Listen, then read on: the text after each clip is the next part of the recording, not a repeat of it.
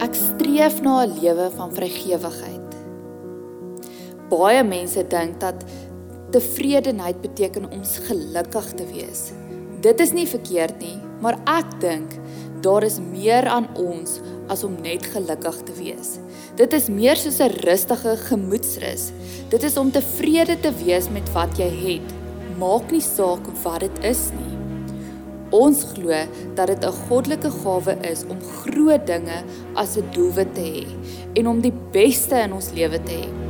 As ons volle potensiaal uitleef en floreer as mense, bring dit eer aan God. Maar om die beste te wil wees met reuse doelwit kan ook tot 'n ongelukkigheid lei. Baie van ons is die heeltyd besig om dit wat ons het met ander sin te vergelyk.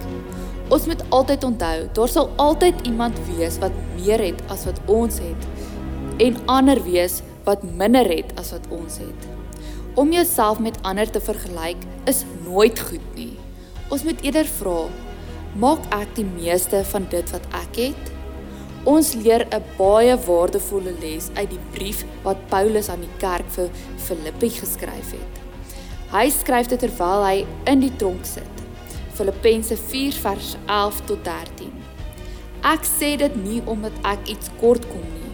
Ek het regtig geleer om onder alle omstandighede reg te kom. Ek weet wat dit is om boomskraap te lewe en ek weet wat dit is om in oorvloed te hê.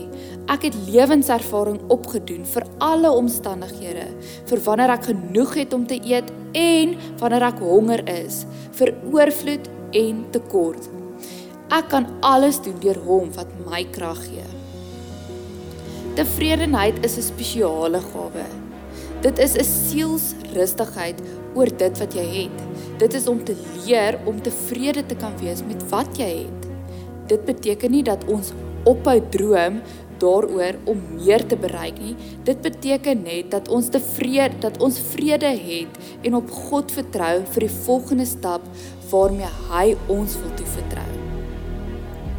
Om alles saam te vat wat ons vandag geluister het, sê dit, tevredenheid is om te weet dat ons deur verskillende seisoene gaan. Paulus sê hy weet wat dit is om baie te hê, maar hy weet ook wat dit is om min te hê. Tevredenheid weet dat die lewe gedurig verander en dat dinge nie altyd vir ewig hou nie. Tevredenheid is om op God se wysheid en voorsiening te vertrou.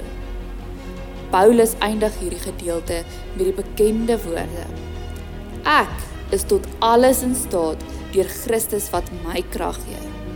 Paulus se vrede lê in die wete dat God in sy wysheid vir ons sal voorsien. Tevredenheid is om te vertrou in God se liefde, dat hy ons deur alles sal dra en vir ons die wysheid sal gee om te bereik wat ons nodig het, elke dag van ons lewe.